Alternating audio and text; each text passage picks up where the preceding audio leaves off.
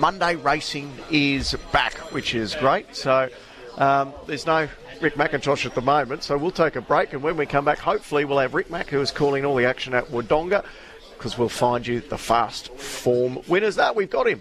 Rick McIntosh joins us now. How are you, Rick? Hello. You there, Rick? Yes, Michael. How are you, mate? I'm very well, mate. Yourself? Heading out to Wodonga today, which should be a nice meeting.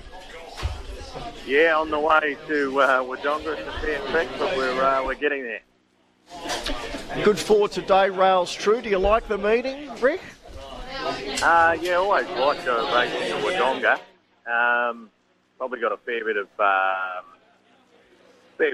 of depth in both the maiden races and also the benchmark racing later on. So it's a good little track. It always races well. Probably an advantageous to be in the first half of the field if you can. But yeah, I think you can find a winner there today. So where do we go for a couple of winners? I've made my best of the day, Smiley Chance horse in race 8, number 1 Lake Ty. I think his record at Wodonga is 100%. He's never taken a loser there, Smiley, and gets a drop in grade, up in weight, back in class. Think it can get the job done in race 8.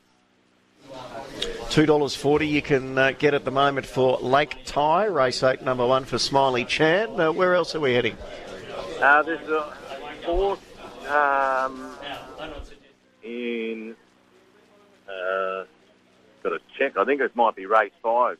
Michael, Mountain Ibis. Anybody that was following the Great Western Cup coverage, I tipped this horse to everyone and wanted to listen on every medium, every marquee I possibly could.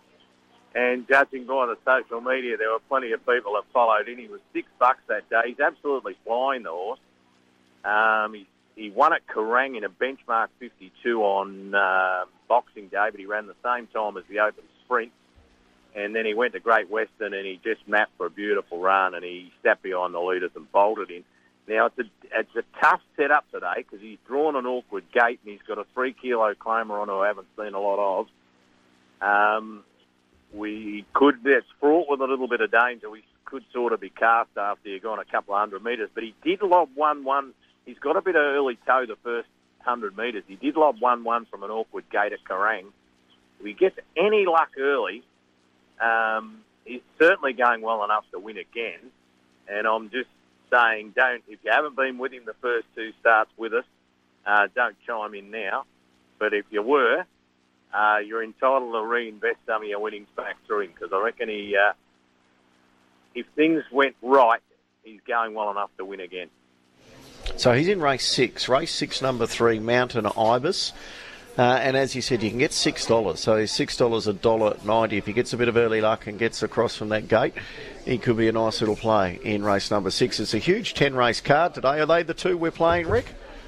Yeah, I reckon, and you can probably... you can work out a quaddie in amongst Lake Ty. There's probably take the second favourite as the insurance.